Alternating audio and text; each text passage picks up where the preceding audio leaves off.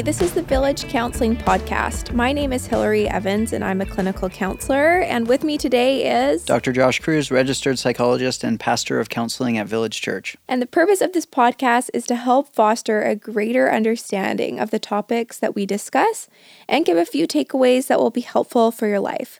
So today we're talking about getting unstuck in marriage conflict. Yeah, we had talked in episode 5 around relationship patterns, understanding our cycle, and a big part of that was identifying what are we doing? What are the behaviors? Are we pursuing or protesting? Are we withdrawing? What's our combination? We had talked about cycles and patterns in that, and we did that intentionally. We want you to recognize what you're doing, to catch it, to then hopefully do something different than going forward. And we all get caught up in these patterns. It's part of relationships. It can even show up in parent-child relationship or friends, even colleagues at times. But for the most part, and with the greatest depth, typically in marriage, because there's so much at stake, so to speak, meaning this person matters so much that if there's disconnect, if there are difficulties that come in, it shows up on our radar, and then we start reacting or responding. So we want to get practical right out of the gate today of, well, so what do we do? We've noticed it. That's great. Now, how do we respond to it? So step 1, call it. I'm seeing it happening. And you can give a name to it. You can identify it. Hey, we're doing that cycle. We're doing that dance, that pattern. We're the vortex, or find the bad guy, freeze and flee, whatever it is. Identify what it is and call it. And the big piece there is not hey, you're doing this again. Oh, well, you're doing this. And then now that's just new content to start fighting about. But we are caught up in this pattern. And essentially what you're saying is, and I don't want to do that. And we've talked about it enough as a couple. We don't want to do that. So thank you for noticing that. So let's recognize it, call it, and then we pull back from it. Whatever the content is that's spinning. It can be parenting. It could be finances. A whole host of things can then go into that. But we're not going to get into the details. We're going to recognize what's going on and pull back from it then together. Yeah, it's so tempting in those moments to, instead of calling that you're getting into your cycle, to call the other person on being an idiot or, doing whatever their typical pattern is. I think our natural knee-jerk reaction is to be like, hey, you're doing your stuff again. You're being like this again.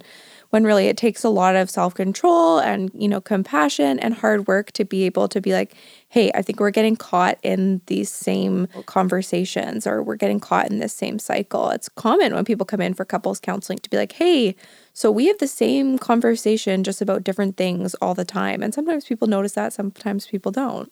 And we can get so stuck in those things, and we don't see it coming a lot of the times as well. And if you've been listening to the podcast, we talk about the brain, and we can get activated, and we're not being as rational, as logical.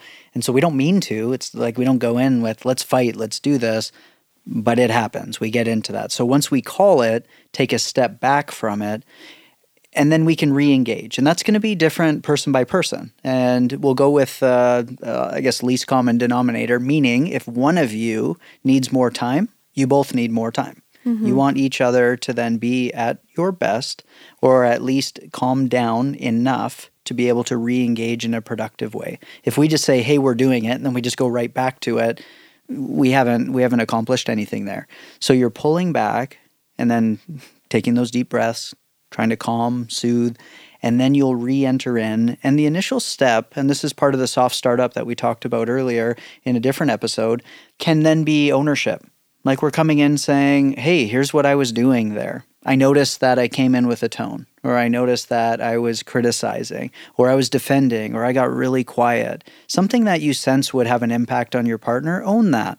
Because a lot of times what happens is couples come back to the table and we're pointing out, yeah, well then you this and then you that. And oh, I did. Well, you this and you. And now we're fighting it. It's just new content in the same cycle.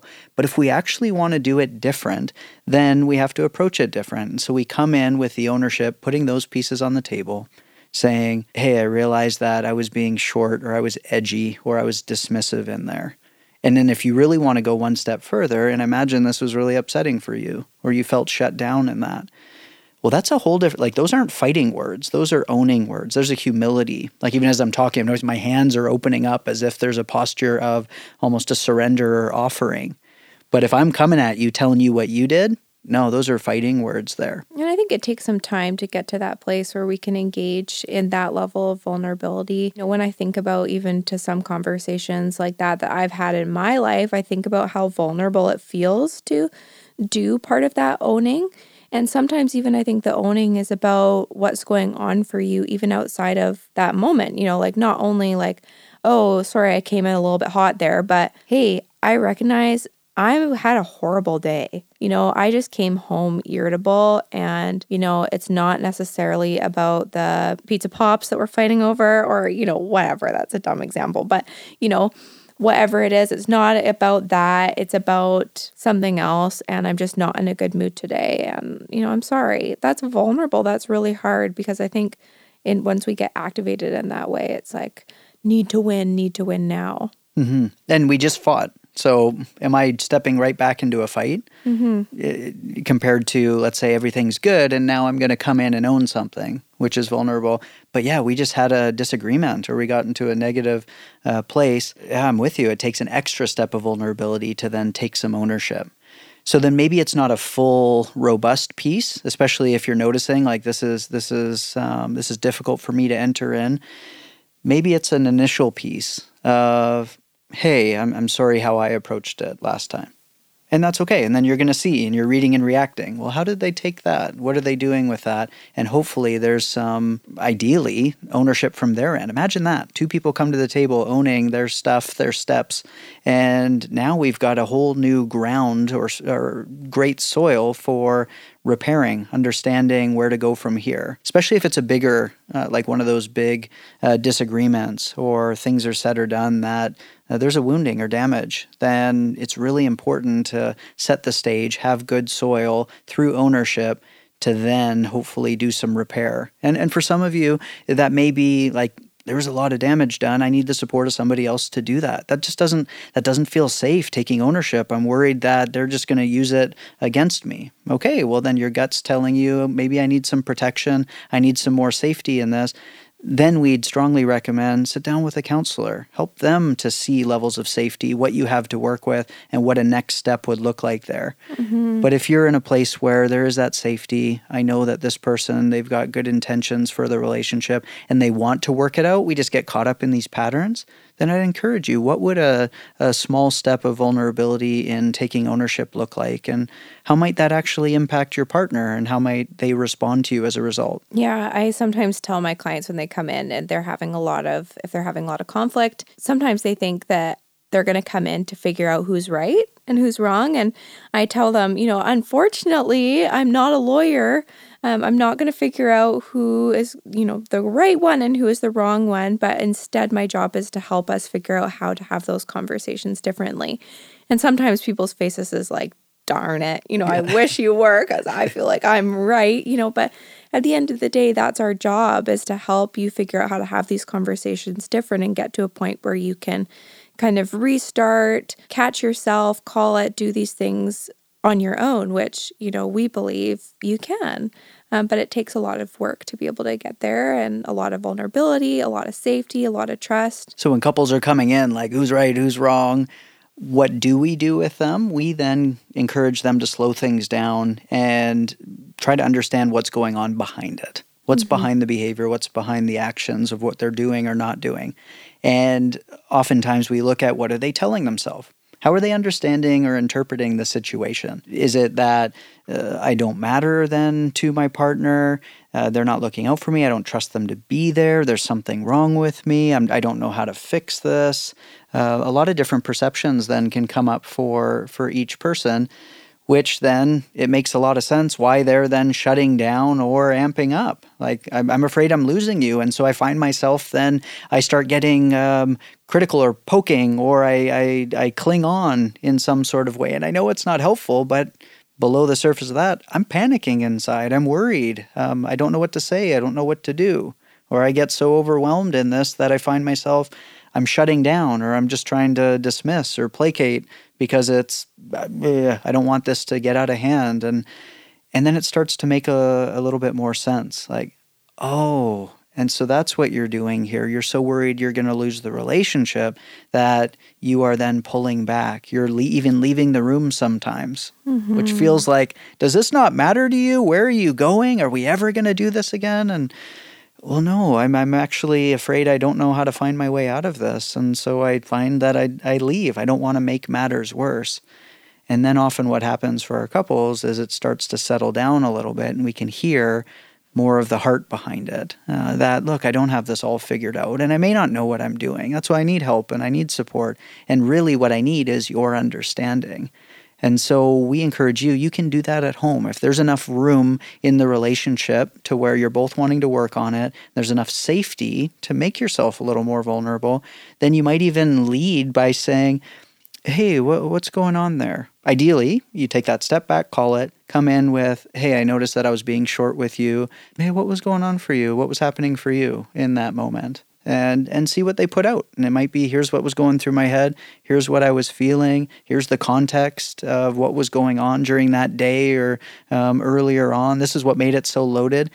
And my hope would be that you're learning something to make it make more sense, which will help you start to find your way out of it, instead of just seeing the behaviors or sitting in the impact and feeling that disconnect from one another. And you mentioned briefly the idea of kind of thinking about what's the story that we're telling ourselves. And I sometimes even recommend sharing that with your partner. And so there's definitely been times where I've been telling myself a certain story about why my husband's acting the way that he is, and I'm just like way off. But sharing that gives him the opportunity to correct what the actual true story is. So for example, I might share with him like, oh, okay, the story that I'm telling myself is that you're really mad at me right now because I forgot to unload the dishwasher and you're being really quiet. And, he might be like, no, actually, I'm really focused on, I have a phone call coming in from a friend who's going through a tough time with any minute, and I'm just really focused on waiting for that phone call. So I'm not, not asking you many questions because I'm going to have to go soon.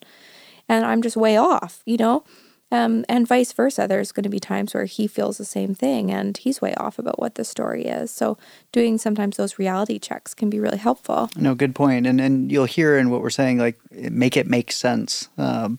Because usually there's a connection between these things, how we understand the situation, the story we're telling ourselves, what we're feeling, and what we're doing. And so what we're encouraging you really is, hey, put some of those pieces together, and it might actually come together. And then what can come from that is a direction towards what you're actually needing going forward. Either it's how do we do this whole pattern thing different, big picture. A lot of times it's down to even just that moment of, so then what are we needing right now? Yeah. And it could get anything from really practical. I need your help or support with this thing, or it can be emotional. Like I need encouragement. I need to know I matter to you. I need to know you love me. You're not going anywhere. It can be physical. It can be reaching out and just putting your hand on theirs or on their leg, being close, cuddling, whatever it is that they're needing. But that'll start to make more sense once you've put some of the other pieces on the table, especially what's going on for you. And I'm worried, I'm scared, I'm lonely. Well, that can be a good clue. And, well, how can I be here for you in this? Right. And then you can actually repair. And so it takes two different ends of the spectrum. We're in this pattern where we're not wanting to be caught up in this. This isn't working, and I don't know what to do. We slow it down to take ownership, understand what's going on for each other the best that we can.